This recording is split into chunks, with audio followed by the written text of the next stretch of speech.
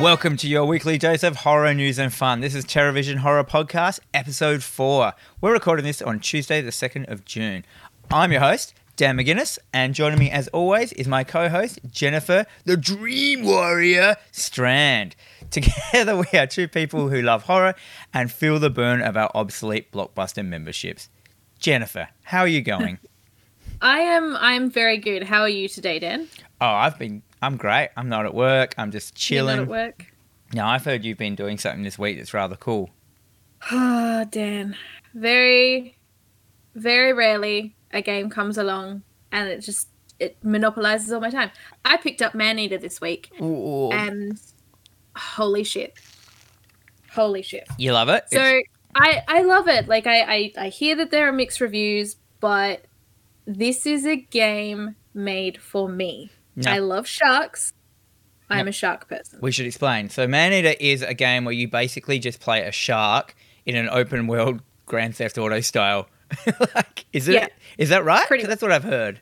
That's pretty much it. So you start out as a little baby shark and then you basically have to do missions, and as you complete the missions you get to evolve. And as you go around eating all the stuff in the ocean, you get points, which means that you can level up. So I'm not going to lie, I played a solid 12 hours of this on Saturday. I had so many intentions to do so many things, and I played from 1 p.m. to 1 a.m. and my shark is at like some crazy level 32 and I look insane and it's amazing. Yeah, I've seen some of the builds of different... can it go different ways? Can a shark look different, or do you always just become that certain level, like everyone will get to certain points? Or can you branch your shark off into a different look? Do you know? I think that so at this point it's just like a standard, like you got to do this, then you got to get it to here, and then you got to get it to here. But the more you do, the more you evolve. That's cool. So the more hunters you kill, you get like to evolve into something else. So I think by the end of it, you could become some like biometric shark that's just going around, just ain't nothing going to break your stride. You are going to fuck everything up. It's glorious. And it's very tongue-in-cheek. It's all super comedy. It's got Chris Parnell narrating, as we say. It's set up like one of those fishing shows, isn't it? Like one of those big catch, dangerous fish shows, whatever they're called. I don't watch them. Yeah, pretty much. It's basically like Shark Week, but it's sort of really satirical and very passive-aggressive. Yeah. And of course, you know, Dr. Spaceman telling you all about this. It's just so much fun. I always think of him as the AM radio guy from Hot Rod. Do you remember in the Lonely Island movie where he plays the stunt guy? And yeah, the guy who loves AM radio is played by him. He just thinks AM radio is going to make a comeback like all the time. Oh my god! I think I know I've seen Hot Rod, but I do not remember that. That doesn't matter. It's in there. You failed me, Jennifer. You have failed me. I know, because I've watched it with you. That's the thing. Yeah. I will make you watch anything that Lonely Island does. Anyhow, speaking of lonely, let's move on to our horror news for the week. This week we have 3 stories, and story number 1. I'm just going to read them out, and then you can just go on with them, Jen. You can just start. I love it. You can give it. I'll put the meat in, and you can add the potatoes. Is that a thing? It doesn't matter. Everyone loves a potato. It's true. Story number 1. Child's Play, the TV series, will feel like a fan fiction made by experts. So obviously they're making a Child's Play TV series, which probably should have led with. Yes. Yeah, pretty much. So this is not the rebooted Child's Play that was released last year with Sad Pants McGee as the mum. This is Don Mancini's original series that's just going to continue on into some kind of like TV show. They've stated that they're going to utilize pretty much 100% puppetry, so none of this crazy CGI, nothing like that. So I don't know, like I feel that the last few have been really, really disappointing. But this one sort of has a new take. So in the new television series, a vintage Chucky doll turns up in a suburban yard, and you know, horror and comedy and murder ensue. So is it set in a world? Is it like meta, whatever they call it? Like, is it set in a world where Chucky exists and he comes up as like a vintage one or something, or is it just like Chucky, like flat out? As far as I'm aware, it's just Chucky. Nice. It's just him. There's nothing else. There's no crazy, weird, this is a thing over here, and here's this weird lady who's possessed by the soul of Chucky's ex-girlfriends 3 girlfriends ago. Yeah. It's And they give birth. And they give birth to David Bowie. oh my lord, yeah. None of that. I think it's. I feel that they're just trying to rein it back into where Chucky was. They say it's basically like a fan fiction of Chucky. So that's. It's fan. Saying it's fan fiction made by experts. Now, to me, that doesn't scream good at all. Like using the word fan fiction, because like fan fiction, everyone uses that to describe something that's crap. But I guess it depends on who the expert is. That is true. I mean, I've never really gone down the world of fan fiction myself. Like, Neither have I get pretty into stuff, but never gone down that path. So, I mean, Don Mancini, he's the executive producer and he is the creator. But I don't know, like I just don't think that they can. I don't know. It's one of those movies that I think after maybe. Actually, let's not lie. The Bride of Chucky was amazing. Like that was great. I'm lost. Like I get lost on what order they start going in because they drop the numbers and stuff. Yeah. So I was like, my favorite is always 2. Yes. And then I liked 3. Yep. And then I didn't mind the one that had David Bowie's child in it. What was that one? Was that that was the Seed of Chucky. Seed of Chucky? I didn't mind that one for some reason. Had some, No, I think it had some rappers in it. But they had John Waters in that. Yeah. And I love John Waters. And he's just playing his campy John Waters self, but a little bit more sinister. And I love it.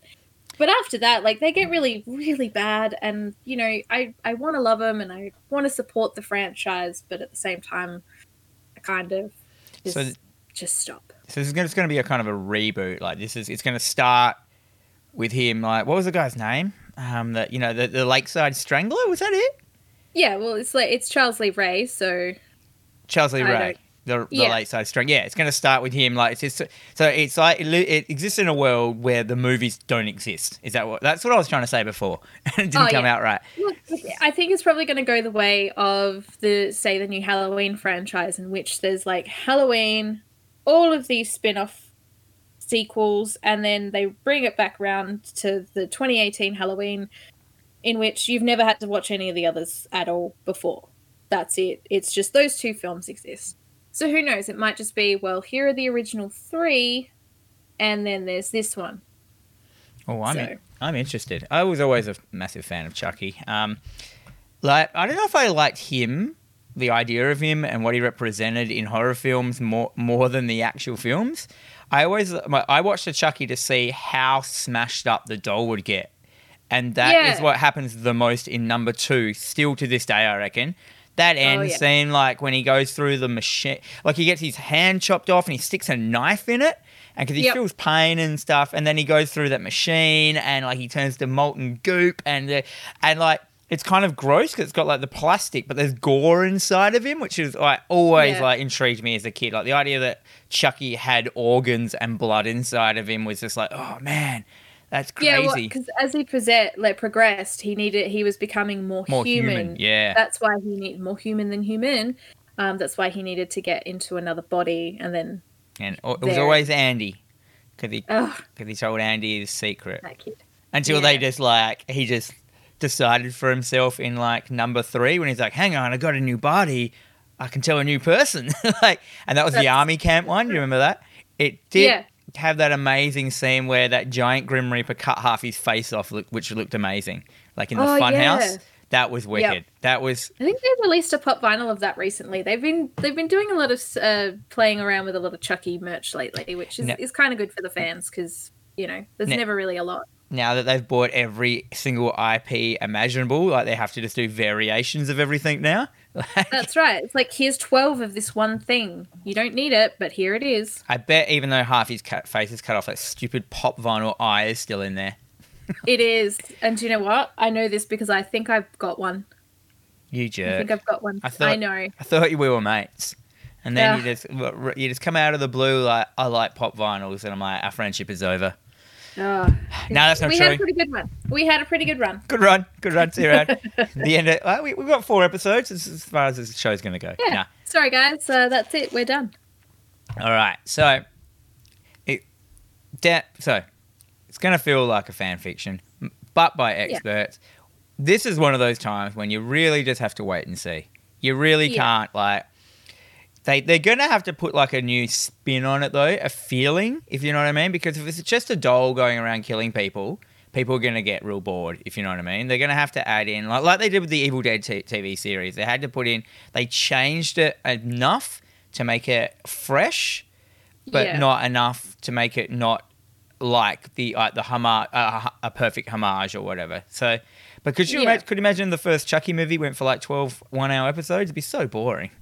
It would be, because that movie was a real bit of a slow burner. If you rewatch it now, it does take a little while for everything to sort of, progress and then get to this final, like, fight. So. And it had some pretty budget kills in it. Like, as the person who loves his kills, like a plastic bag over the head is always the most disappointing kill. Hey. I'm pretty sure Chucky does that to a dude in a car, I think, in number 1. Yeah, I believe so. And he also kills the lady with the hammer. That was pretty good. Yeah. Although, as I'm remembering, it was a toy hammer. But I could be remembering it wrong. There's lots of pictures here on the article of Chucky with a ruler. That ruler bit in the... What number was that from? Where he kills someone with a ruler. I can't remember. Anyhow, let's move on. That is... All right. So that's good. We're all excited. But as I said, it's just one of those things where we're just going to have to wait and see. We can talk. Yeah. We can talk till the cows come home about our favourite Chucky moments, whether they'll be in it. So we can actually. So I'm looking for in this TV show a maximum amount of doll damage. I want to see, because he doesn't die. Like, he can't die for some reason as a doll. Like, you could chop his arm off in that and everything, and in half they melt him. He still comes back. So I want a maximum doll damage. And he can even repair himself if he wants halfway through the series a bit. Because he did that in some of the other ones where he had like the metal staples in his face and stuff like that. Yeah, well, that's when like Jennifer Tilly comes along and just sort of puts him back together and just, makes it. I really enjoyed that film because that max doll damage was when she put him all back together and he just looked wrecked. So in all the others, he sort of comes back as this new and improved, the same kind of doll without the battle damage. But this one, he is battle damaged. That is true. I remember they had really good openings for a while, like the Child's Play. I think it was number 2. It's like close-ups of them remaking the doll, like really full-on close-ups. Or was that number 3? Yeah. Was that? I think it was number 2 because that was the. And he yells at the end, like the doll's mouth, lips move, and he goes, "No!" And then it goes into his mouth. Like that's the very last shot. I think that might be number 3. Okay. I can't remember, so I will take your word for it. But hey, I always enjoy usually in the credits, it kind of explains how he's coming back or what happened to him and stuff like that. Yeah. Yeah, because in number 2, like that, it shows them like kind of. Oh, yeah, no, it was number 3 because it showed them kind of like scraping him off the floor of the doll factory in number 2 when he's just all melted, and then they like strip him back to bare metal and remake him, and then because like why would you do that? Why would you find a melted doll? You're restarting the Chucky franchise again, and you find one that's melted on the floor, and you bring it back to metal and then remake it and just put it into circulation. It's a waste not, want not. Come on. Yeah, I suppose. And yeah, if you want to read more about that, that's on deadcentral.com. You guys can check that out. All right, moving on. Story number 2. This is from bloodydisgusting.com, our bros. Yeah. Universal bringing The Wolfman back to life with Ryan Gosling attached to star. Attached? That's a weird way to put it. Well, he's attached, so it's probably just not finalised, but... He's there. He's in the room when they're talking about it. He's having a chat. He's hanging out front, having a smoke, maybe. He's within earshot. Maybe he's just attached to the idea of being the Wolfman, and they've just did an article about it. They're like, we don't have the heart to tell him that he's just not going to be the right... No, I don't know. So is this... Because they did The Invisible Man recently. Is this a comeback of all the... What are they called? The classic monsters? The Universal monsters. As in Universal Studios? Is that what that means? Ah. Oh, yeah, it's written right here. So it's an interesting one because like a few years ago they tried to do the Dark Universe reboot in which they started with The Mummy. Oh my god, I didn't even get through that film, eh?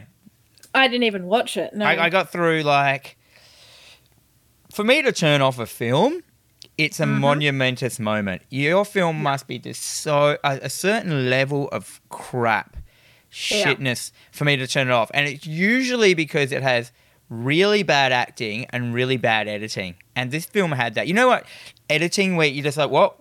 Where are we now? Why is this happening? Why are you showing me this? And just like bad direction. And that had that. That was just like, oh my God, this is so pointless. I'm just going to turn it off. Yeah. Like, anyhow, I don't want to talk about it because it's crap. So yeah, and they were gonna do like the Mummy and Dracula and stuff like that, weren't they? Yeah. And then that one was. So they were gearing up for this Dark Universe thing, and the Mummy basically came out and it just shit all over that idea. It shit so hard. Oh, didn't it? they walked away. They're like, nah, we're good. Now we have to pay back the debt now that movie has put a hole in our organisation. So let's not make like two more. They'll just release another Fast and Furious film. It'll be fine. Yeah. Oh, yeah. So yeah, I mean, with the success of The Invisible Man, I feel that they're like, okay, well, maybe let's give this another go. Let's check out Wolfman. And of course, like we saw the Wolfman released back in 2010, I think. Benicio del Toro did a version which I can't remember being good. I don't even remember when I was growing up. There was Wolf with Anthony Hopkins, was it? No. Yes. Yeah. Yes. And it was just called Wolf. And I thought that was pretty good. Wolf. I can't say that word properly. Wolf. I got a friend who can't say wolf at all, and he says woof, as in, and like he may go, no, it's a wolf. And I said, you just did a dog noise, like woof. Yeah. And he's like, no, wolf. I love it. Oh, gosh. Anyhow, we got Ryan Gosling, man. That dude, oh man, he is a good-looking man, and he plays the quiet dude better than anyone I have ever seen in my entire life. Like, from, what was that one? Drive. And then just recently, like, the Blade Runner, what year was it set in? Blade Runner. 2046, I think. Is it 2046? Whatever, the new Blade Runner. We were Ryan Gosling. He kind of plays that dude who just doesn't talk much, just gets his business done. And I reckon a Wolfman could work. And there's a picture of him in the article here with a moustache. Yeah. And I'm loving it so much. Which I think is from that comedy cop movie, but it's fine. Yeah. I mean, I'm a pretty big fan of the Universal Monsters. Like, I'm hugely into the creature from Black Lagoon. So you got tattoos. I do have tattoos.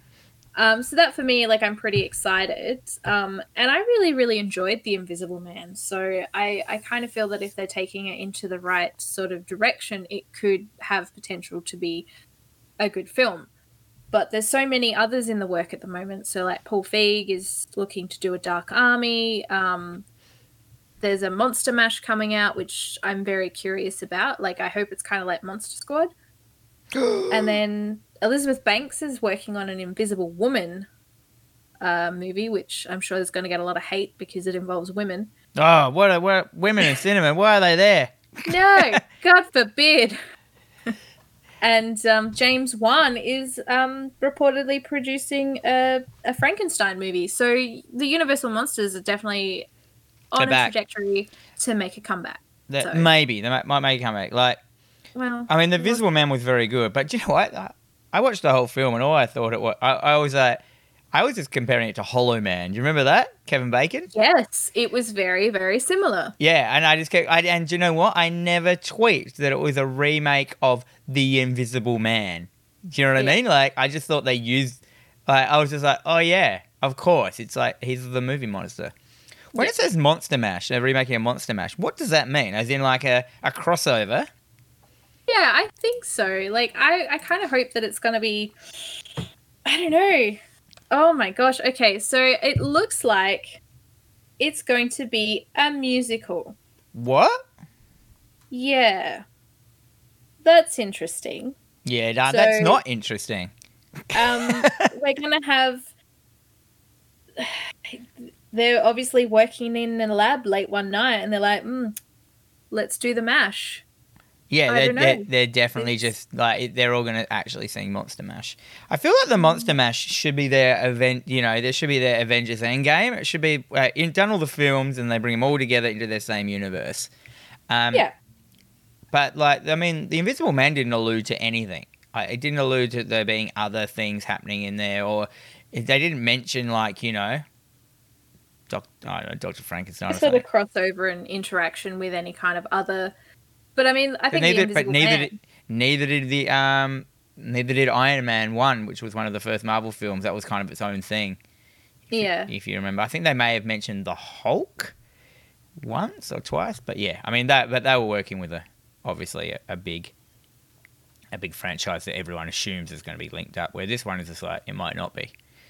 We will have to find out. The Invisible Man, he's that's more of a standalone. Like I don't feel that the world that they generated didn't quite seem like a world full of, werewolves and mummies and. No, well that's what I'm thinking. They're going to have to somehow bring, unless it's a period piece, which I could handle, because if it's a period piece, monsters can live a long time, so the Wolfman could still be existing in modern time if he's like a smart Wolfman, if you know what I mean. Do werewolves live forever? I'm guessing so. There's a level of immortality. I don't know. I don't really know much about the werewolf. Well, we know most of the monsters, like Frankenstein can live for a long time. Oh, Frankenstein's monster, whatever his name was, Ted. Dracula obviously lives forever. What are the other monsters? Creature of Black Lagoon. We don't know how old he is. He's probably thousands of years old. We'll just keep him at that. Say so. Yeah. I don't know what Dark Army is. What is that referencing? I'm not sure. I don't know. Is the Dark Army just a term of like the monsters? Look, I feel that it's probably going to be some kind of like interacting these monsters with these monsters. I don't know.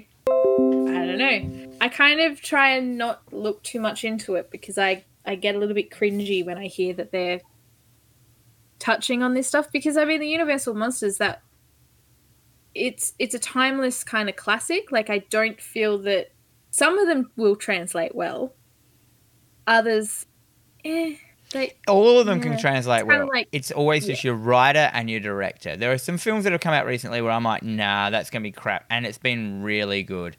Like, so it all depends. Like, it depends on what writing. They've already got a great actor. They've got Ryan Gosling attached to it, whatever that means.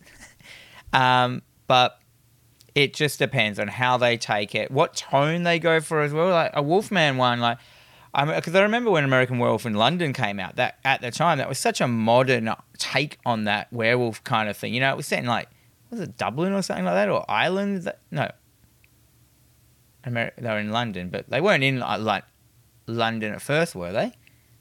Weren't they in the hills of like Dublin? Yes. I thought, or something like that. And and so when that came out, that seemed like a very modern setting for the Wolfman, if you know what I mean. Like, you know, and and at the end they had him running through bloody Times Square and stuff like that, and it looked amazing. It's Times Square? Yeah. We'll just say this. They're going to have to really work on selling the idea of Wolfman to the public without making it seem dated and without making it just seem like a bloody 20-cent movie, if you know what I mean. Like, you know, one of those, like a Sharknado. Well, hang on. Sharknado's great. Okay, just back off. But you're not wrong. I think, when was the last time you saw a werewolf movie done well? Yeah, when was the last time you cared about a werewolf movie? Like I'm going to say 2001, Ginger Snaps, great werewolf film. Did you care about it before you watched it, though? No. Exactly. Didn't know what it was. It's hard to get hype on Wolfman. But then again, they've got a hype machine there. They've got Gosling, the sexy man, the man that, like, the best man, like, you know, that you want to turn into a werewolf. He would be a calm, collective werewolf, I feel. He would. He'd just be pretty chill to be like, what up? He'd be like an old dog. You know how old dogs are just chilled out? He'd invite you to his kennel. You'd hang out. Sitting on a rug. Just be like, sitting on a rug, just like... waiting for my next meal. It's all good. Yeah. That's kind of werewolf, I want to say. Or maybe a werewolf like in Hellboy or something like that. But anyhow. Ladies will love it. Ladies love Ryan Gosling, so I hear. everyone, like, men love Ryan Gosling. Like, look at that man. He's got, like, I don't know, even though his eyes are too close together, he still works. Like, he doesn't do nothing for me, but yeah. Fair enough. There are lovelier looking men out there, I think. Lovelier? Yeah. But, I mean, look, I think he'd make a pretty good werewolf. And then our last, number 3. Oh, here's one right up your alley. Yeah, this has got me written all over it. This is, this news article was tattooed on my penis when I got up this morning. I'm all about this. So, from slashfilm.com, they have written, this article went up on Monday. This Monday? Yeah, just gone. Hellraiser TV series coming to HBO. David Gordon Green to direct. Now, that is a sentence you want to hear. HBO, they're known for their, they can do a null, thing. They can pull out some grittiness. They got the sexiness right there. They've got the violence right there. There is so much potential with HBO having, like, this in their repertoire. Grasp. Yeah. their claws, their talons.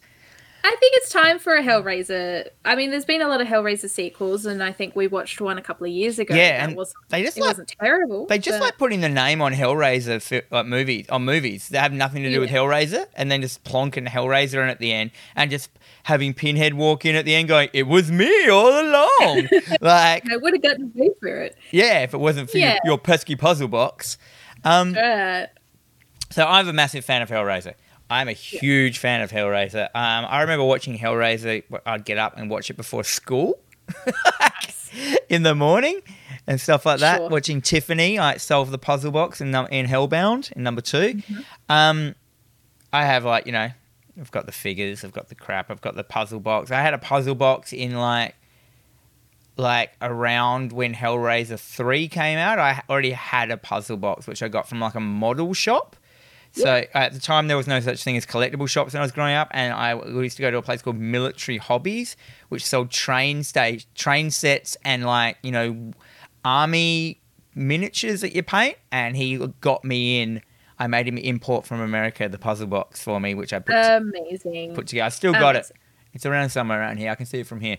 So this is going to mean a lot to me. Like, if they get this right, this could be a terrifyingly horrible thing, and they have so much good content to call on with all Barker's Clive Barker, the original guy who wrote the books.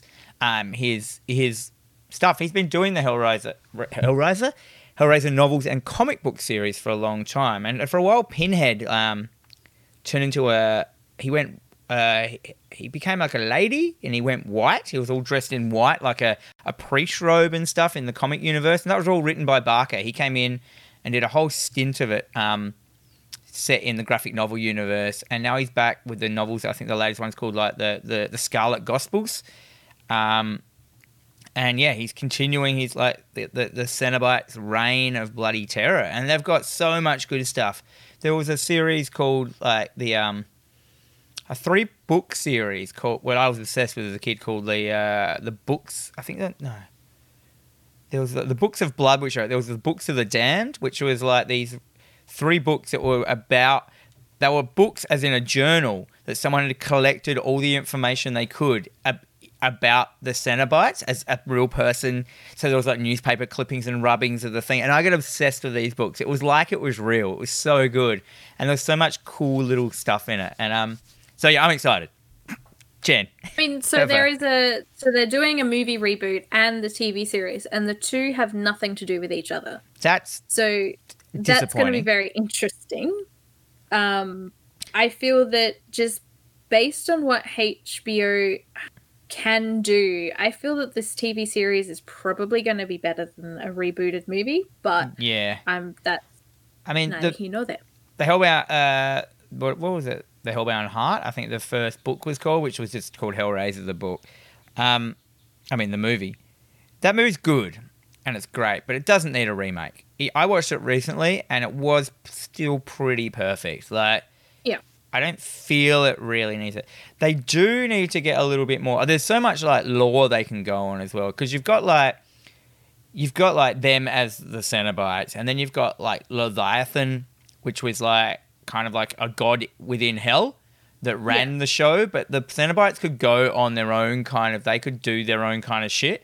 And so they answered to the god Leviathan, but they could rip him off as well, and they can go rogue and stuff like that. And that's what Pinhead did. He left hell for a while in like the comic series and stuff like that. So it's just, oh man, there's so much they can do. There's like this rag guy in the Hellraiser universe. He's called like the Librarian or something like that, and he's like a gigantic fat man, and he's tattooed like all of Hell's history. It's all over his body, like, and just cool stuff like that. And they could just have all these characters in there, and run with it so much. They could go so deep and have Pinhead as like the killer at the start, and then turn him into the protagonist, because they do that a lot with him. Like he goes rogue against Hell, because once he realizes he was human and he got plucked out of, he can go back and he has choice and stuff like that. Yeah, very, very cool. Very excited.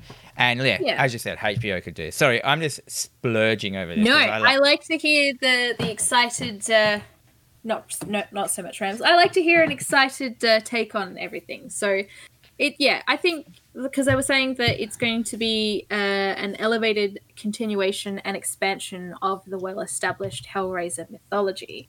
So I feel that there's so much that they can go in depth with. So I'm only familiar with the movies. I think I've got a bunch of books like laying around that were given to me, but I've never actually read them and delved into as deep as you have gone, obviously.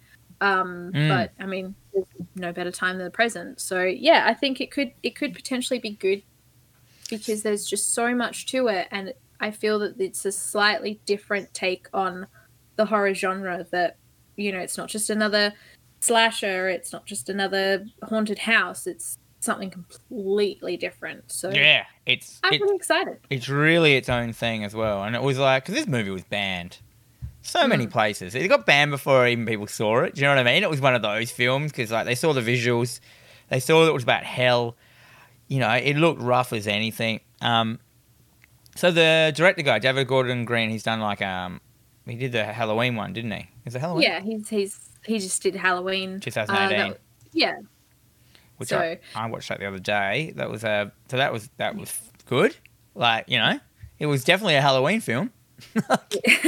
Yes, it was. It also definitely had Michael Myers in it. So yeah, there you go. And Jamie Lee. Yeah, she's a gem. I love her. Love her so much. Yeah, that's true. You do love her so much. Yeah, like, so what?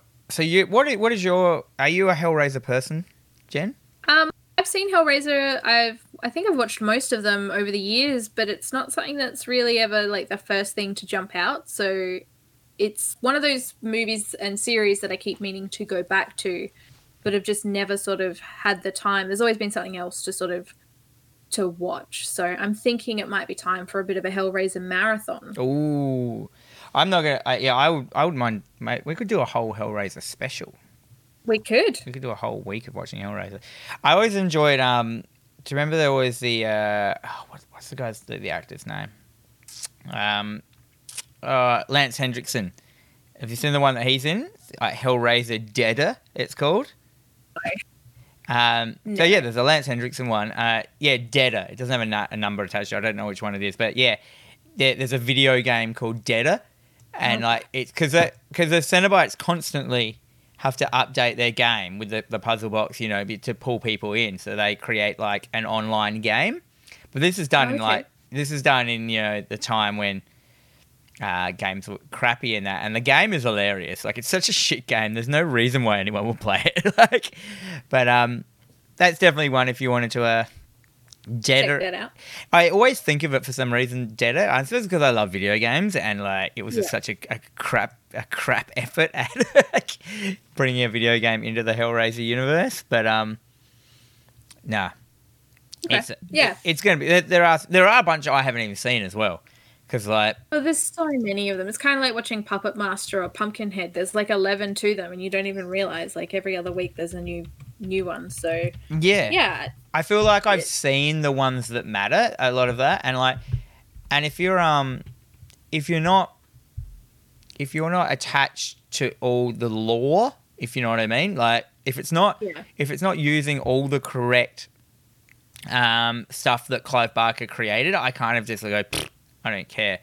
Man, there are a bunch of them, aren't there? There are 1, 2, 3, 4, 5, 6, 7, 8, 9, 10. There are 10 Hellraiser movies. Yeah. That's And a lot of Deader is number 7. Of course it is. Deader. Yeah. What was the one with Hellseeker? So it's hard. It's hard to remember if you've even seen it. Inferno. I've seen Inferno. That was a good one. So they are Hellraiser 2, Yes. Hellraiser 3, Hell on Earth, Hellraiser Bloodlines, which wasn't that bad. It did go back because they went back and tried to explain, and they stuck to a lot of like the Barker stuff with like the what do they call it? The puzzle box, like Lamarchian configuration or whatever, and it was more about how the box got made, and like Interesting. so that still worked for me. Then after Hellraiser Bloodline is Inferno, which I can't remember what happens in that one. Hellseeker, another one I can't remember. Deader, which is the one we were talking about then with the game. And then there's Hell World, which I have no idea about that one at all. I'm going to write that one down. I've never heard of that one. Yeah, Hell World. Hellraiser Revelations, and then Hellraiser Judgment. Judgment was the one we watched, wasn't it? Yeah. So that's the latest one. So there hasn't been one since then, 2018. Okay. Interesting. So well, they're rebooting it, so. Oh, so what's the point of rebooting? Just create a good TV series. Reboot it within the TV series. Yeah. I mean, Spyglass Entertainment are set to do the movie, and they've done some stuff in the past. So I don't know. I feel that I'm gonna head more towards the HBO series, but I'll watch both because I'll watch everything. Man, the budget for Hellraiser 1 was $1 million, and it made $14.5 million. I'm like, that's 14.5 movies worth of Hellraiser there. Yep. It's pretty good. That's insane. That's a lot compared, and it's such an infamous film now, and like Pinhead's such an infamous character. From how passionately you talk about it, there is so much to this world that's been created that it's like not quite endless possibilities, but there's so much that could be done. Oh yeah. Or still to be done with the right people attached. Man, there's so much lore to this. There's so many like books, like as in like graphic novels. There's heaps of graphic novels if you want to keep it going, and you can just stick to the ones that are written by Barker. It's weird to think that like Hellraiser Bloodline, that one has made the most amount of money so far. Interesting. Which you'd think like I thought Hell on Earth would have been super popular, but that only made 12 million compared to the first one made 4.5. But yeah, like Bloodline cost $4 million to make, and it made $16.6 million. Wow. And I'm like, to me, that's not the best one, but maybe it is the best one. I'm gonna have to revisit that one. I remember it ends up being in space at the end. Oh, God. They're always a whole space station is it's set in the past and the future. So, bloodlines of all the people. And in the end, the space station transforms into a giant puzzle box and it's floating above Earth. Which is kind of cool when you think about it. Sure. Why not? Well, at least it's not Leviathan, who's a jerk. Let's move on. Yeah. That was good. Oh, man. I'm excited. So, final thoughts. You're excited. I'm super excited about this. I will watch the crap out of this. I was excited when the Evil Dead series got announced, and I was dubious. I was like, could be crap. And the first, 10 minutes of the first episode, I was like, uh-oh. And now, after watching it, I'm like, that may be the best horror series I've ever seen. Like, there are shots in that in that Evil Dead TV show, like scenes that will never, ever be done again or have ever been done. I'm talking about the cadaver scene when he goes into the cadaver's ass, and then the dick is just flopping around in front of him, and he's got it on his head, and I'm like, holy shit! There's never been anything like this. No, and there never will be. Yeah, and they had like the little bad kids in it, so they're always killing, like those little monster kids, and I'm like, this is great. Like this makes sense. It added to the lore. You had Lucy Lawless in it. Is that her name? Yes. It's Xena, isn't it? I'm not Xena. I'm Lucy Lawless. Did she say that? She said it in The Simpsons. Oh, really? Yeah. All right, let's move on. We've gone too All long right. again. We What- always do. Let's go move on to... So that was our last story of the week. So now we're moving on to what we've been watching this week. Now, what have you been watching, Jen? Afer? Well, I watched what has now become one of my favourite films. I watched Slumber Party Massacre 2. Had you not seen it? I had not seen it, and I was not disappointed. If anything, Were you it pleasantly was- surprised? It took me out for a nice steak dinner. It called me afterwards. It was, oh my lord. This film was amazing. From start to finish, it was absolutely amazing. So it's directed by Deborah Brock. She's written and directed. She's not done a huge amount. She did one called Rock and Roll High School Forever with one of the Coreys. Okay, how do I even talk about this film? So it basically pays homage to all the slashers of the 80s, based on the plot line, the characters. So there's like police officer Kruger and police officer Voorhees and... Oh, really? You know, yes, the neighbors next door are the Cravens, and it's... So basically it's the sister of one of the girls from the first movie. She's having nightmares. She keeps seeing this weird sort of rockabilly guy singing and screaming with this crazy drill guitar, which is insane, by the way. Amazing. And then, her and her friends go off to a cabin. It's not even in the woods. It's just in suburbia. Cabin in the burbs. Yeah, cabin in the burbs. And she keeps having these dreams about this guy coming back, and then he comes back. So he manifests himself very much like Freddy Krueger. But What is he? does, Is he just a dude? He's just a dude. There's no real explanation as to why it's this guy, where he's come from, why he's come from, because he's not the killer from the first one. He's just some dude. Which, by the way, he's the heir to the Caesars. So there's Caesar's Pizza or something in America. He's just the heir to that who decided, yeah, I'm going to be an actor. Oh, in real life? This is in real life. This is the only film he's done. He rocks up and he does this singing montage. Amazing. Which I'm going to post it on the page because everyone needs to see it. Everyone needs to see this film. So has it got a lot of gore in it? It looks like it's got some chunk. It does. It does got some gore. It's got some good gore. So obviously he's got this giant drill that he kills people with. So it's a lot of people just getting drilled through the chest and through the neck and, arms being ripped off and flung around the room. There's this amazing scene and they build up to it very early on. So this girl's like, oh, I've got a pimple coming on. Oh no, She's like, I can't see anything. And the next minute she's like, oh, I've got this pimple coming on. And she turns around and her whole face is like this one giant gross pimple that just starts spurting gory fucking pus at her. She's like screaming and running out of the room. And there's no reason for that. There's just no real reason for it. It also is... These girls are also in a band. Of course. So there's a lot of scenes of them playing their music and dancing along in true 80s fashion. They also have crazy pillow fights, and this movie I'm pretty certain is where they, where they've come up with the idea of this is what women do at slumber parties because, they're pillow fighting and just all of a sudden they're champagnes everywhere and then someone's tops off and flailing around and then there's just boobs and pillows and everything's happening all at once. Sounds great. And I wanted more of it, and it's probably now one of my favourite films. This was insane. That's good. It's good to find, because would you have watched this, you reckon? I would have come to it eventually. There is a third one. There is a third one. Apparently it's not as good, but I will track it down and I will give that a watch as well. But I've noticed you can get a double feature on Blu-ray of the first one. Oh, yeah. That would be even better. But yeah, so that's one film that I watched this week and I was just so excited by it and I just want everyone to watch it. Everyone needs to check it out. Slumber Party Massacre 2. That's your pick of the week.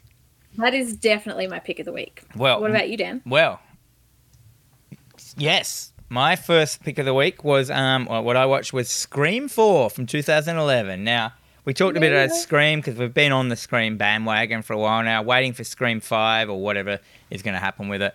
And I decided to go back because I realised I think I mentioned it last show, I hadn't seen Scream 4. So I actually hadn't seen Scream 3 either, but you told me to skip it, so I did. And you really didn't need to watch the first... you only need to watch the first film to watch Scream 4, I realise. They only reference stuff from the first film. They only reference, like, Billy and stuff like that. And and this film was great. This was such a good... I was sitting there and I was doing that thing... trying to work out who the killer was, exactly the same way I was doing it when I watched Knives Out just recently. So, have you seen Knives Out? I loved Knives Out. But do you know what I mean? How you're just sitting there thinking, and I was doing that, and I'm like, man, this is a really good film. Like, apart from the fact it was like a horror, upper layer of a horror movie. Do you know what it means? The upper layer. That's an old ad that used to be on TV, like upper layer, like just talking about puff pastry. Okay, sure. Yeah, that's from like the, I think that's like the early 90s or late 80s. So yeah, showing my age. So that's fine. Yeah, so you've got your meta stuff in it. So within the film, so the storyline is Scream has happened. Sydney, the main character, Neve Campbell, has gone and the events have come out. Someone has come along and I think it was Robert Rodriguez within the film made a film franchise called Stab, which retells her event. So it's basically the film of the film. And this is set when Stab 3, so basically there's 3 Stabs out, which are homaging the first 3 Scream films. So you've got this meta layered stuff in there. And because the first Scream was about, those dudes obsessed with VHSs and obsessed with horror movies, this one is about a killer who is doing the rebooting the first film of Stab in real life, but going to reboot rules. And I'm like, oh man, this is great. And it was like, and so that was great. And then the second thing I noticed that was great is it's got a bloody Rory McCulkin's in it, and you can't go wrong. You can't go wrong. You can never go wrong with a McCulkin. You can't. Like, so Rory, at first he came up, and I'm like, oh, Macaulay Culkin's in it. I'm like, hang on, that doesn't make sense. Because they all look so similar, especially Rory and Macaulay. Is that his name? Macaulay? Macaulay, yeah. Macaulay? That's weird, isn't it? Cool. I can never remember the other one's name. So there's a guy from Scott Pilgrim and the other one. Is there 4? Yeah, we don't care about him. Yeah, well, there's a bunch of them. But yeah, I'm pretty certain it's just like... I'm pretty sure all of them are only famous because of Home Alone as well. Pretty much, yeah. Anyhow, so he's in it. And it just does scream right. It, nothing seems like it's too far-fetched. It's all within the universe. Gail Weathers is back. She looks like shit. I'm sorry. She does. She's had too much plastic surgery in real life. She's had a bad plastic surgery. She's not gone to Jennifer Aniston's plastic surgery. Oh, definitely not. No. Someone down the street. Officer Dewey, Dave Arquette's in it. Ageless Arquette, we're going to call him from now. He's looking good. He's looking great. He's looking awesome. You got Sydney coming in, and she's more of the adult now, which is like kind of cool. So there's another generation. She's staying with her cousins in the same town, which I can't... What's the town called? Do you know? Woodsboro. Yeah. And anyhow, it just worked. And the end, when the reveal was like, I was like, okay, that makes sense. I could have guessed that. You know what I mean? I hate a guessy movie where where in the end the killer is someone who's not in the film. Like, oh god. That shit? You're just like, well, how am I supposed to guess who it is? But in this, and they kept doing really good red herrings, but they weren't red herrings enough to totally cut out the character. It was just like, okay, well, he said that there, and he was over there at that time, so he could have been there. But then again, that character was over there saying this stuff, which seems malicious. And, you don't know which one of the red herrings are the ones you're supposed to, catch. And I'm like, I loved it. I was just sitting there glowing. I kept running into my wife, just going like, oh, they're doing this now. She's like, I don't care. I'm not watching it. Like, you know, like, Come on, give it a watch. Yeah. Oh, it was exciting. Like, it was a great scream. And because you said it was bagged at first, didn't you? Yeah, so up until like a couple of months ago, like everyone was like, Scream 4, it's not that great, blah, blah, blah. And then all of a sudden, you know, the Twitter sphere, everyone got on board with like, oh, Scream 4 is actually really good. And then they started talking about Scream 4 and just why it was really good. Because I know that, you know, instead of focusing on, so all of the things that they could have talked about within the film, so like the torture porn thing and, you know, they chose to instead focus on reboots. And I feel that that was probably the better option because, you know, you focus on the torture porn thing. You're going to have hard time getting that marketed, getting it into cinema. I feel that rebooting was the best sort of thing that they could have focused on at the time. And they did it just superbly because Craven knows what it's like. I mean, he's gone through, you know, decades of watching all these trends happen and he's, you know, one of the guys that has been setting those trends. So, you know, and I feel that everyone that was cast in it was, you know, appropriately used. So, like, even those cold opens with Anna Paquin and that other girl, Kristen Bell. Is that what that's called, a cold open, when it's fake? That's...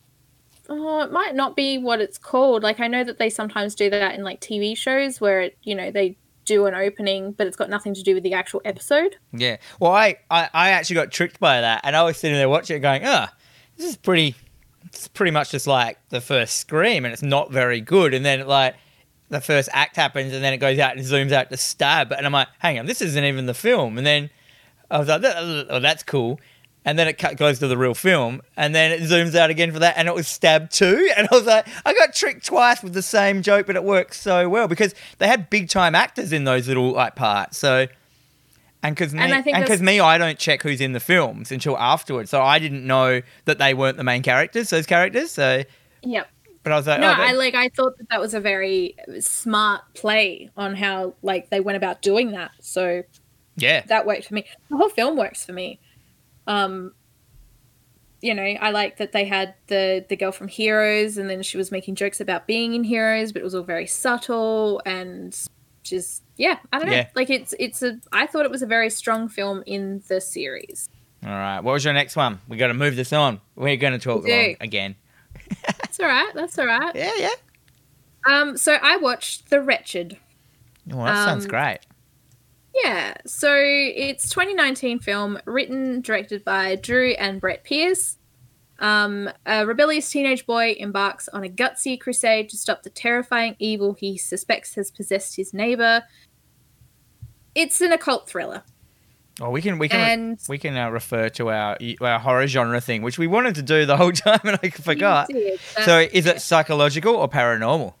It's a little of both because there's a witch in it, and there is, you know, the kid's like, you know, no one believes that the kid has seen this witch and is going up against this witch, and you know, he's a bit of a pain in the ass of a child, so they're like, "Meh, you're wrong. You're just doing this for attention, blah blah blah." And you know, it turns out that there's an actual witch. But what was interesting about this film? We can put this under paranormal, witches, and the occult.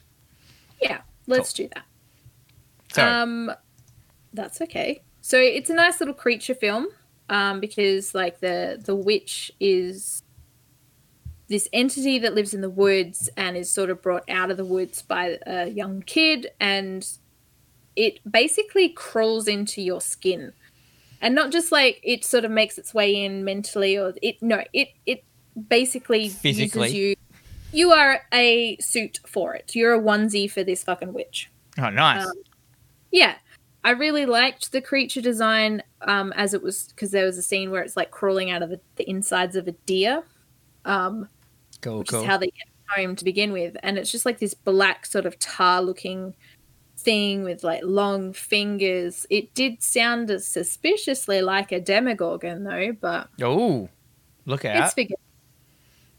It had some really nice sort of twists in it, and while I was a little bit put off by...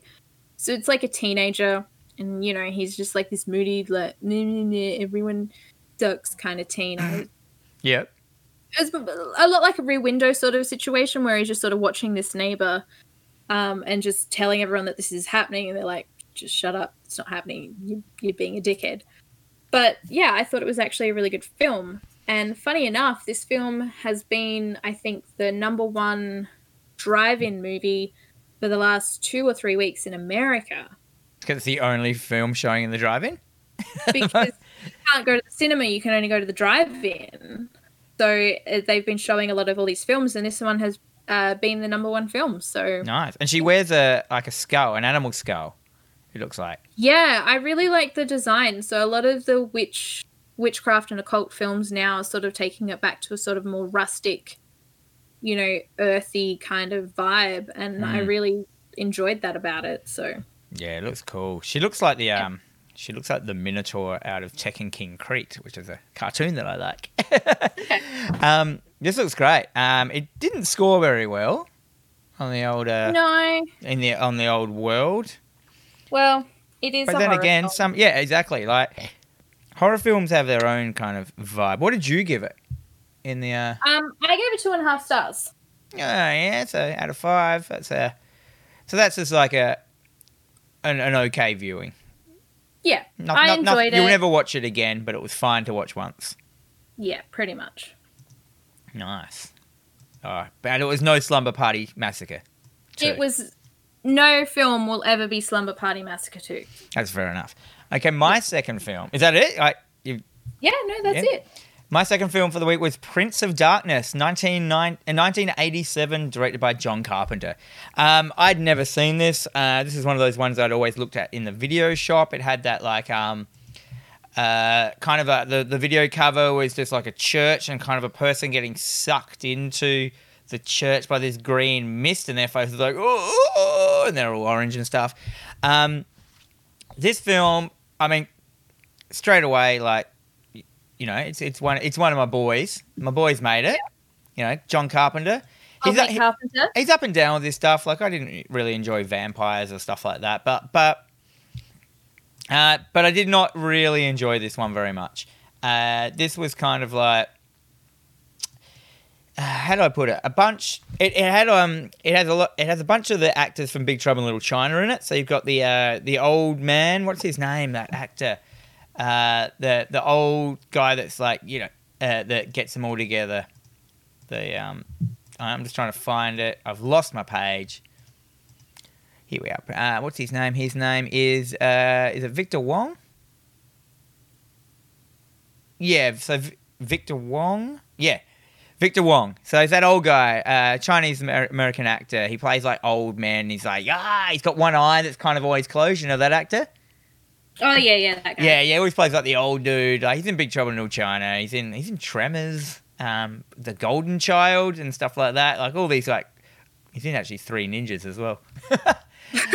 Three Ninjas Kick Back or Three Ninjas? Which one? Just, I think it was Three Ninjas. I've lost it now. I'm never gonna. I've got too many tabs open. No.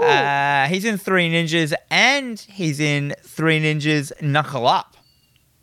Oh. Which is another one.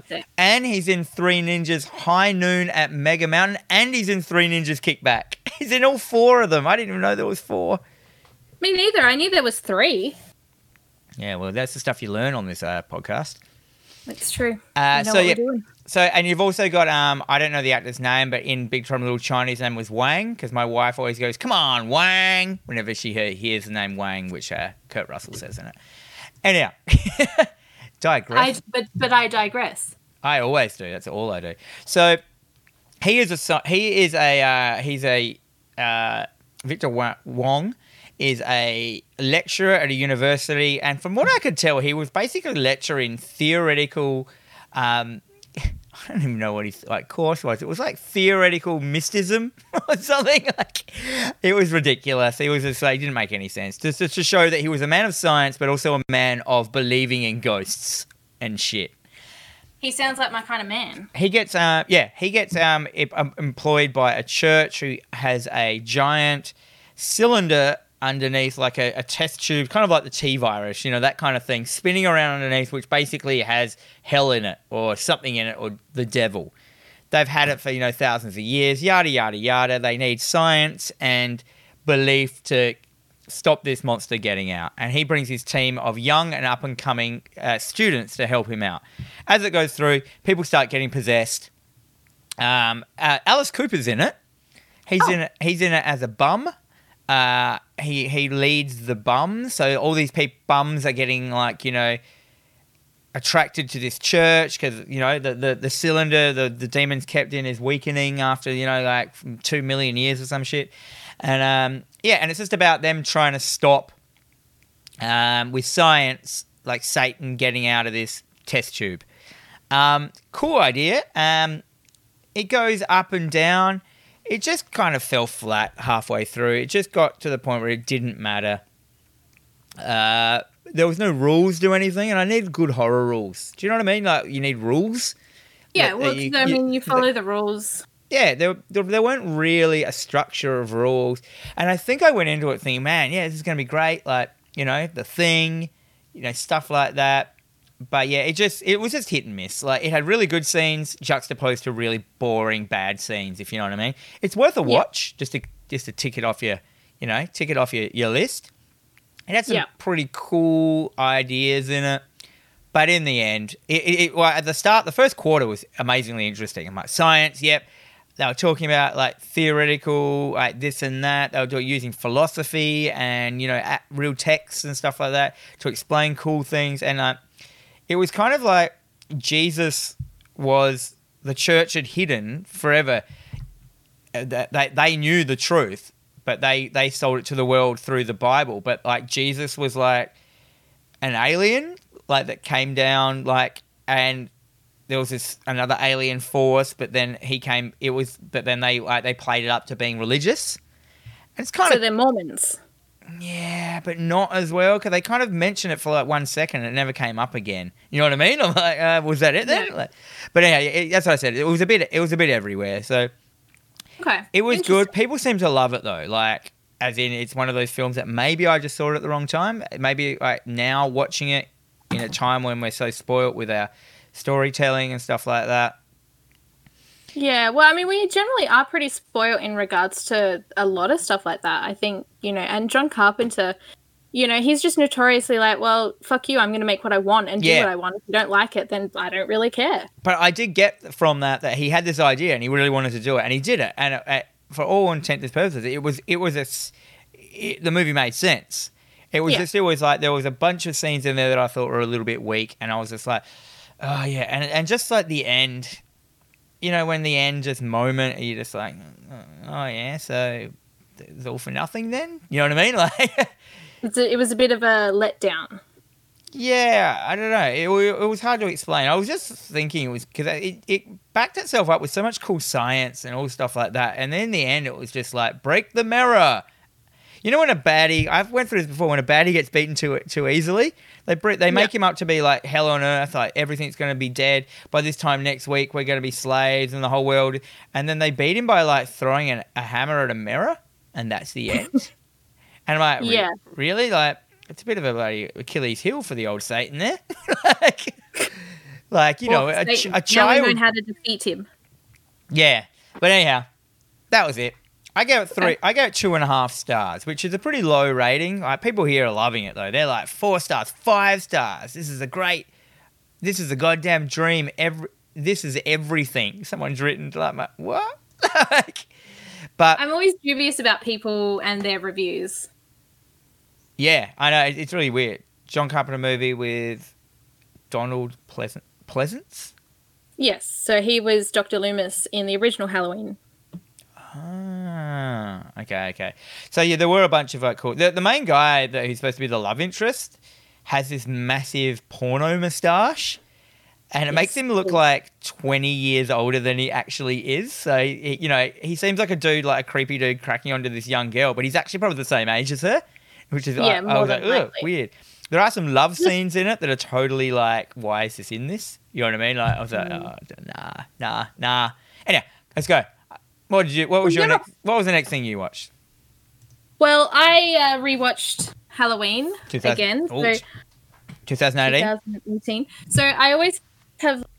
I had plans on watching some other things, but Maneater just got in the way of that. Maneater. Maneater.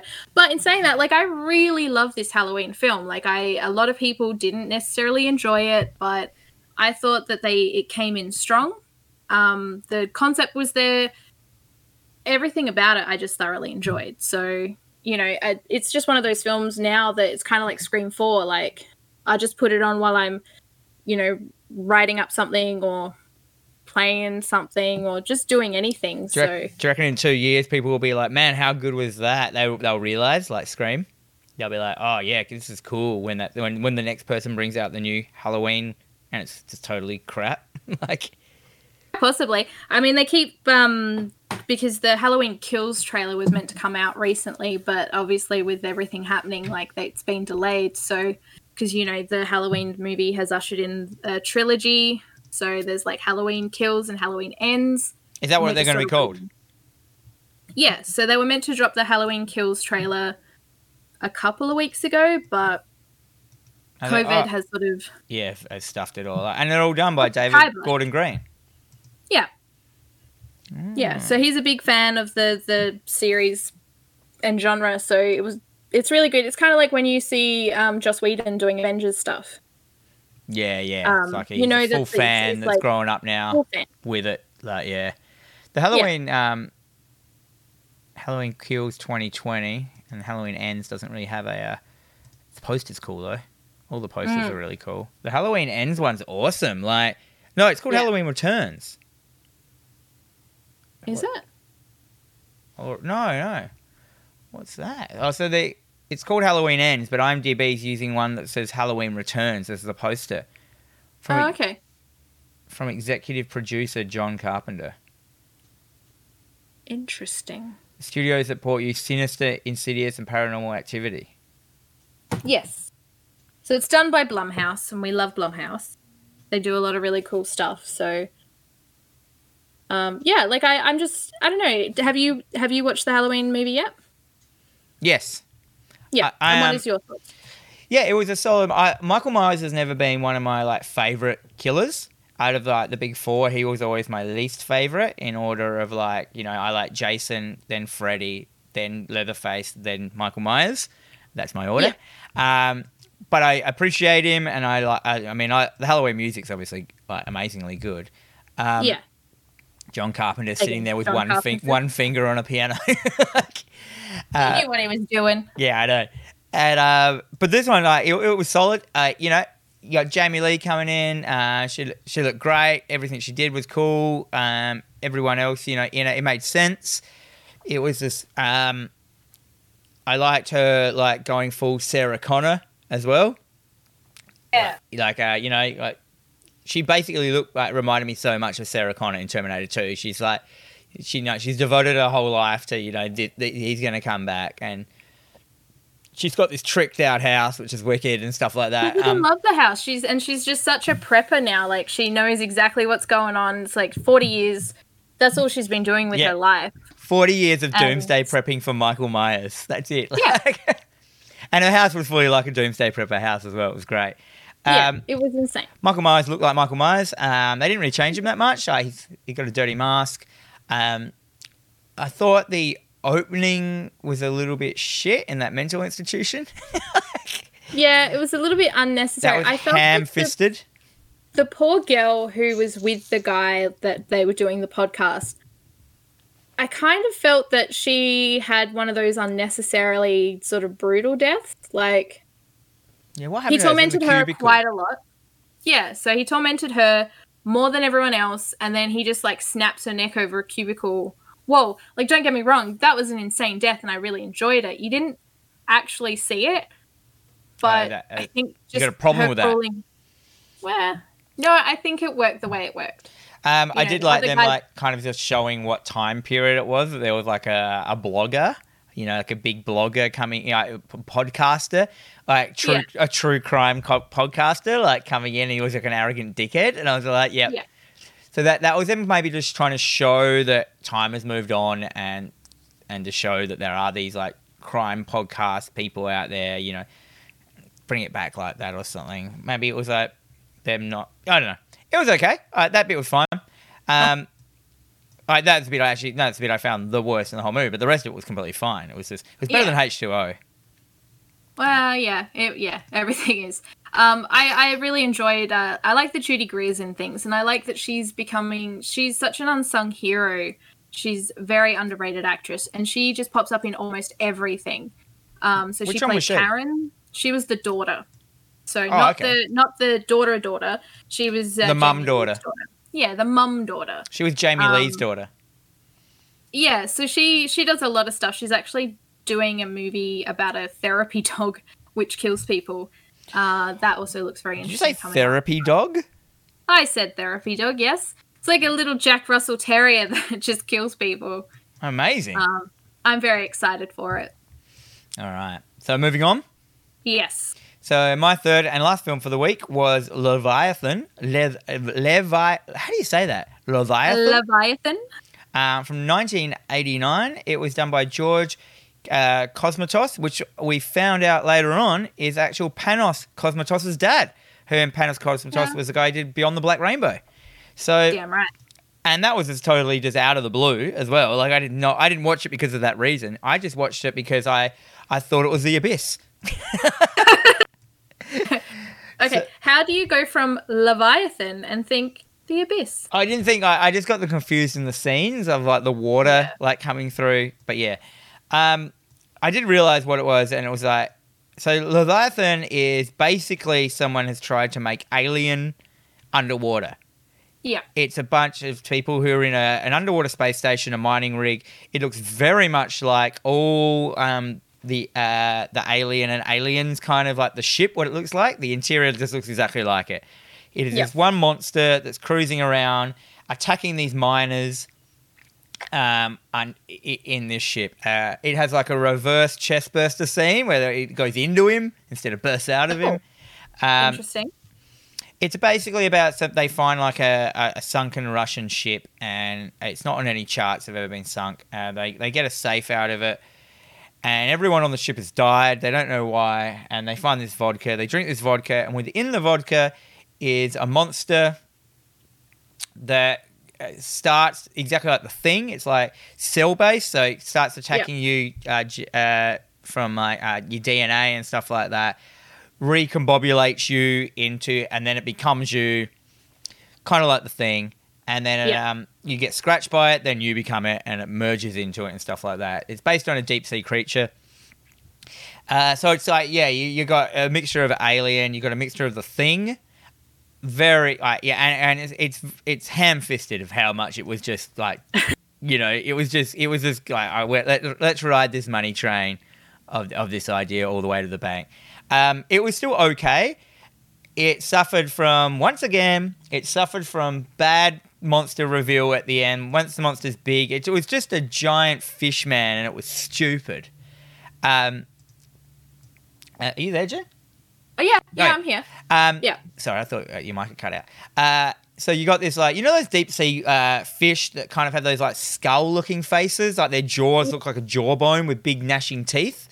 Yeah. It was one of them, but like on like a body that was this movie lumbering around. It was kind of like, it was good up until that point when it showed that. And then they beat it by just throwing like a dynamite at it and blowing it up. And I'm like, but it exists on a cellular level. Well, if enough dynamite can blow up anything, apparently. Yeah, it came inside as cells inside a bottle of vodka. You know what I mean? Like, the thing it did have in it is it has... I forgot his name. Let me get back to it. Peter Weller is the main guy. Yeah. So Peter Weller, the man with the voice, the lowest voice in show business. He's a great guy. He's a great actor. His movies are great fun. You said it's got someone else in it. Amanda Pays? Is that the lady you're saying? Meg Foster's in it. So Meg Foster is sort of, she's very well known in the horror community. Like, she was in They Live. She's in a lot of Rob Zombie films. So she was in 31, Lords of Salem. What else was she in? She was in Overlord. Yeah, Overlord. She's The got all-important Masters of the Universe live-action film? oh yeah, she's like the bad lady in that, I think. It's been a while since I've seen that one. But she's got a very long like list of movies behind her, and she's the kind of lady that she, if you look at pictures of her on the internet, and I do apologize, Meg Foster, she is the reason you wear sunscreen. Oh, yeah, she's leathery, eh? She's very leathery. So yeah, look at pictures of Meg Foster and put your fucking sunscreen on, people. What's Rob Zombie 31? Yes, that's his latest one. Has that come out yet? It is out, yes. It's Oh, is that the one you told me not to watch? Yeah, look, it is really disappointing, and I have accepted that it's disappointing for various reasons. What about Lords of Salem? I'm due for a rewatch. I watched it, and I don't think I enjoyed it. But... Are they all the same characters? No. So, House of a Thousand Corpses, Devil's Rejects, and 31 are within the same sort of universe. Yeah. It's the same, the Firefly family. Lords of Salem's different. That's more of a weird occultish kind of like thing. The person on the front of Lord of Salem's got like the same head, the same makeup as what's his name in House of a Thousand Corpses with the logo on his head. Maybe he's just trying to blend his universe together. Doesn't matter. Let's go. Also, Ernie Hudson from Ghostbusters is in Leviathan as well. The fourth Ghostbuster, late to the game Ghostbuster that they hire when they need some help. He is in it. He doesn't have much. In Ghostbusters, he wasn't in it enough. They should have just had him from the start. Like, I don't know why he came in halfway through. The film itself is competent. All the effects were really, really, really good. All the practical effects of the monster merging and stuff like that. Not as good as The Thing, and this thing came obviously a lot after The Thing. But it's still up there. It's fine. If you want to, underwater kind of, what's that word? Like claustrophobic vibe of like, being trapped underwater and stuff like that. Yeah. It had really good characters. That's what I noticed straight away. I was like, these are all these characters in it all have like, they feel like they have a backstory and a home to get back to. They all seem like real people. You know, those like sometimes films you're just like, oh, you just dudes reading lines. You know what I mean? Like you're just there to get killed. Where these people were just like, oh yeah, they're a team. They've been down there a while. They bantered with each other, which was like, it seemed real and stuff like that. I think one of the guys is the guy from Home Alone, one of the wet bandits. Daniel Stern? Yes. Yeah. Yeah, he was in it as like, his name was Six Pack. He was the beer drinking dude who's like good at his job, but he's still like, and he was a massive sexist. He was a bit of a fuckhead actually. He was a massive fuckhead. Sounds about right. But he's been coming up in heaps of films lately I've been watching. It's just that time period, I reckon. He was just around. And Home Alone. Well, it was great. Nothing best. Well, yeah, because I mean, Leviathan came out, so a lot of films, they did a huge underwater thing that became quite popular in the late 80s, early 90s. So that you said there was The Abyss, there was Leviathan, and there was another one which escapes my memory right now. There was one called It Came from the Deep or something like that. It might have been earlier where they like an oil rig digs up like a deep sea oil rig mines up a monster. Yeah. So I think that was one that was actually. Was that Roger Corman? Because there was a Roger Corman one that it wasn't the right time for them to release it, and it was just sort of sitting on their shelves, and they're like, oh, look, they're doing underwater movies. Here's this thing from the shelf. And then they released it. So it was released around the same time, but it looks like it was made in the 70s, probably because it was, so.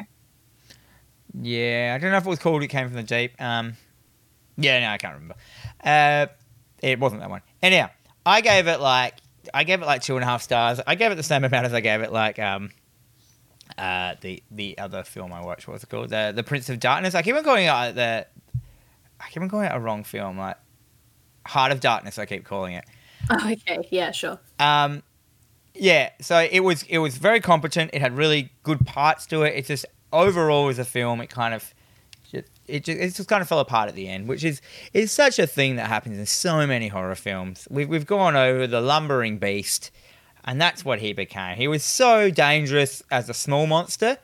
You know what I mean? So fast, razor sharp, everything, cutting people up, digging into you. And then as this big slow monster at the end. I'm like, why would you want to evolve to that? It's like you're just evolving to Norm. Remember Norm? Yeah. From the Life Be In It ads? Like, Yep. if that's your end game, maybe it's the reason why you're extinct. Yeah.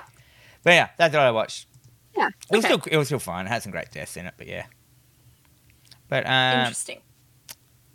yeah, so we're going to move on to our movie of the week, our homework assignment, which was Yes. Lake Mungo, 2008, from the South Australian Film Corporation. Now, the reason we watched this is because, number one, it was done by our hometown, where this podcast is set, and also South Australian films have had a good run recently with horror films. There's stuff like The Babadook and I can't think of another example.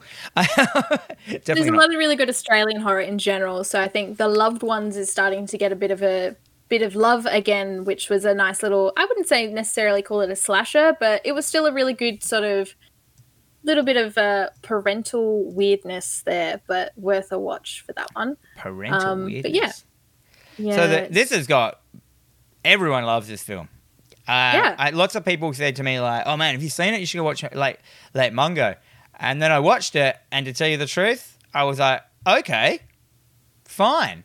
Like, at the end, I was just like, that ended. Yeah. That was a film I watched. Yeah, that was definitely a film. So it's a mockumentary. Straight away, I mentioned it last week that I was really looking forward to it because I watched about 10, 15 minutes, and it really scared me. I was watching it by myself. The reason for that is it really, really, really reconstructed Australian television really well. Did you notice that? Yeah, it did. It was very well done. Yeah, so it's set in Ararat, which is like a country town just outside of, I'm pretty sure it's just outside of South Australia or somewhere. And our regional areas get a TV channel called Win. And it was like, all the TV footage was under Win, which is the regional channel, which was really cool. They got people doing the news, all the news articles that they were referencing was really legit, and it was really well done. And I was like, there's lots of photos of the family, and it's about a family who they go swimming in a waterhole, and basically their daughter goes missing, and then they find her dead body, and she drowned, and then basically paranormal stuff starts happening. So if I'm gonna go down to my genre list. So paranormal, definitely paranormal, ghosts and spirits. Yep, ghosts and normal. How is that? In this our list of our genres, it's got Lake Mungo in there in it as an example. See, there you go. Yeah, so this film is like it was kind of found picked footage up later on. Yeah, definitely found footage. But it's found footage, but a documentary. It's a mockumentary. That's the word. Yes.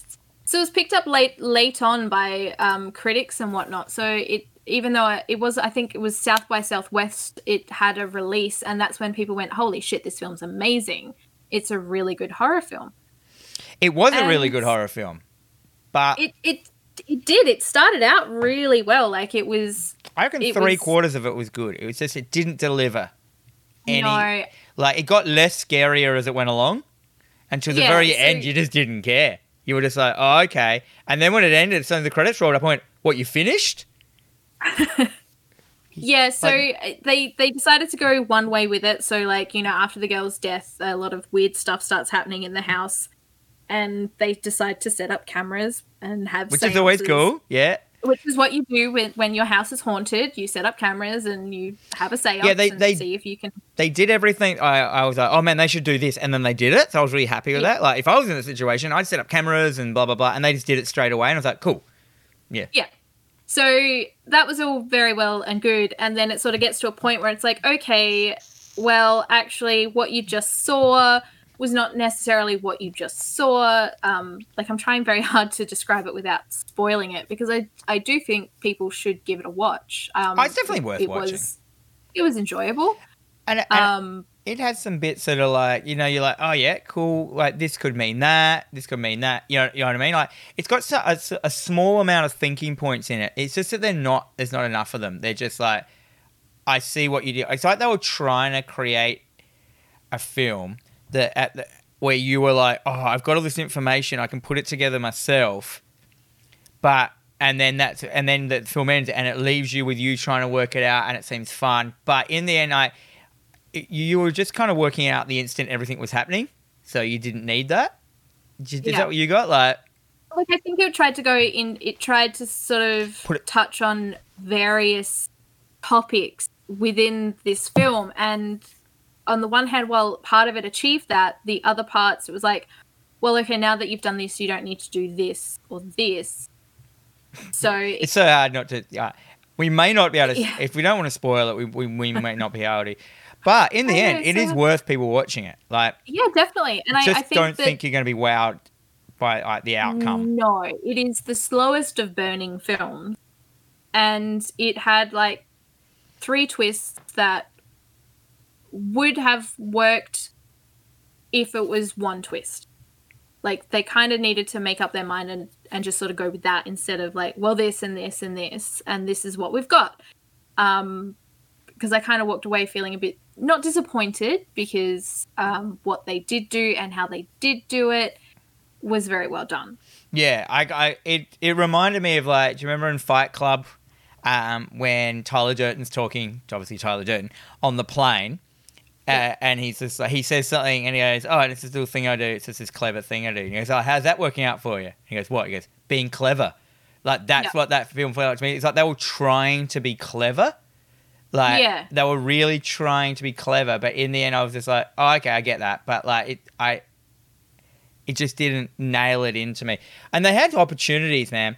They did do a cool thing, I thought, which I've always want films to do, is that at the end of the film, it goes back and shows you footage that you'd watched previously in the film, and then it zooms in and shows that there was shit happening in the background. Did you see that? Yeah, so I thought that was really very well done. Yeah, but that was just like a la Hereditary. You can just see that on your second watch, you know what I mean? Like, you don't have to point it out. Instead of them going, "Look how clever we are." Like, it was there the whole time. Well, now I don't have to go back and look at it because you just pointed it out. Like, pointing out how clever you are. Yeah, no, it was good. It's worth a watch. I think I don't know, like, I'd like to see some other opinions sort of pop up. So if any of you do want to give it a watch, because I know that someone's already commented saying that they really, really enjoyed it. So yeah, I definitely think that it's worth a go. Yeah, I suppose it deals with, like, without trying to give anything away, it kind of deals with, like, the existence over time being a thing which is all the time, like, you know what I mean? Like Dr. Manhattan, kind of in Watchmen. Like, there's it's hard to explain. Which probably now that if I really wanted to talk about it, if I could let myself talk about it now and just spoil everything, I could probably convince myself that I love this film. Do you know what I mean? Like, once I get into it and start doing the things about, like, the clairvoyance that are in it, and like, I thought that stuff was kind of cool. I'm just going to spoil that bit, which is not a spoiler. There's a bit where, like, the mum goes to a psychic, and she goes into like meditation. And it's not even meditation that much. It's just about, like, he goes like, walk into your house and explain to me what's happening. And she's like, I'm walking down the corridor, I'm going into her room, she's not in there, blah blah blah, and stuff like that. And then they find out that the girl had gone to she had also done it, who's missing. And then in her tapes of her therapy sessions, when she does the same thing of walking through the house, it's happening. She is experiencing in the future her mum's one. So her mum, she can see her mum going through that moment of, like, so she's got a link with, like, the past and the future. So there's something fucked up with this girl. Like, I think it's created a time paradox, and it's basically about kind of a time paradox version of herself coming for her. Yeah. Is that what you got? In itself was very, because they touched on that quite a bit, and that was actually really spoiling it so hard. Like, but you know what I mean? No. You need to talk about it, like, because otherwise you're just going to be saying, well, stuff happens, and then this. Yeah, that one thing that happened at that one point, but I can't tell you about it because you haven't seen it yet. And as I said, now that I've even just said that in my mind, I've got more opinion of this film now that I've said that line. Do you know what I mean? Like, it's like, maybe I didn't give it enough, but because it was so slow, I'm not going to go back and watch it again. Do you know what I mean? Like, no, I feel that, like, I'm good. Like, I've seen it. I've talked about it. It was enjoyable. There was a lot more to it. So I feel that you could sit down and have a beer with a mate and just fully dissect it and get into it. And I like that. That's what I like about this film. So we'll see. But I had bits in it where, like, the dad talked about, like, he saw the ghost and it yelled at him and went for him. And I'm like, to me, was that irrelevant? Or was that part of, like, the time loops getting stuffed up over each other? Like, yeah, was I it feel just, that it was a it bit just of that a time loop. they're not ghosts? Yeah, they're versions of yourself in the past and future that they were seeing. Yeah. Now I'm really giving shit away. You're really getting into it. Yeah, I feel there was a bit of a time loop there, so that's probably one of them going. Yeah. Then it had that weird through. scandally bit in it. I was like, ooh, yeah. Yeah, Not- well, that was out of nowhere. I'm like, was that necessary? Well, yeah, because it- it's supposed to be uncovering the truth about this double life that she's got. So the Yeah. write-up of it is, after 16-year-old Alice Palmer drowns in a local dam, her family experiences a series of strange, inexplicable events centered in and around their home. Unsettled, the Palmers, which I thought was funny, 'cause it's like Laura Palmer, Yep. seek the help of a psychic and parapsychologist who discovers that Alice led a secret double life at Mungo Lake. Alice's secret past emerges. That was like, there's a full sentence. There's a full stop in there. It was written really weird. But like, it built up. It just needed a couple of scenes that were just great. Do you know what I mean? A reason Yeah. to watch all that getting to that point. Do you know what I mean? Where it didn't ever have that. So you're going through this stuff, and it was really authentic. Everything was great. Everything looked super real. They really set the tone. But to rewatch that and go through all that again, you really need a point of this. Go, here's my payoff of what, and Yeah. not in a payoff with a giant lumbering monster. In a payoff of just something really cool and really amazing. But maybe they weren't going for that. Maybe they were just trying to create a psychological thing, but it never painted itself as a psychological thing. It was more of a paranormal horror. But like Yeah. in the end, like, you were just like, oh, I was thinking about this wrong. Yeah. Well, I think that's it's speculative. You can walk out thinking, well, I believe that it was this, or I believe that it was this. You know, and like, I think at the end when, you know, they move out of the house, like, I'm like, oh, well, that was a nice little sort of ending, but also why did you do that? Now you've left. Now that I talk about it, I've done this thing. I've made myself like it more than I rated it. Like, you know what I mean? Like, it's definitely worth watching, and don't get me That's wrong, the good it's thing about worth talking about having films. Yeah, it's very subjective, but you need your own opinion of it. There's no one here that doesn't like it though, which I find really weird. Like, but anyhow, Yeah. So I think we should kind of probably end it up there. We've been gone for a Yeah. long time, so Oh, we love a chat. we haven't worked out what we're going to watch next week. Interesting. Yeah, we never got to that. We could do a Hellraiser. Let's do it. But which one? We could do Hellraiser.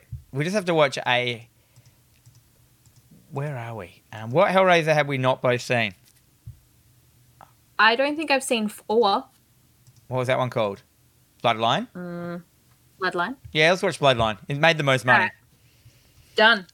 All right. We're cool. going where the money is, people. Yeah, the money maker. So a little bit of housekeeping. So we've been TerrorVision Horror Podcast. You can catch us on all streaming podcast services, so SoundCloud, Stitcher, Spotify, and iTunes and stuff like that. We also have a YouTube channel over on the old YouTubes. It's youtube.com/TerrorVision Pod. We also have an Instagram, which is at TerrorVision.pod, TerrorVision Pod. We have an email if you want to email us and tell us how wrong we are or how crap we are or how much you love us. TerrorVisionPod@gmail.com. Do you want to plug anything there, Jen? Good. You're Good. what? You're good? I'm good. You're Yeah, good. no plug-in today. Well, we're going to sign off. So that's it for this week. Remember to join us. This is a weekly podcast. We go up every Tuesday. So Adelaide time, whatever, Australian Tuesday, Aussie Tuesday. So join us next week at the same time where we will talk about Hellraiser 4 Bloodlines. And until then, remember, if you can't find a friend, make one.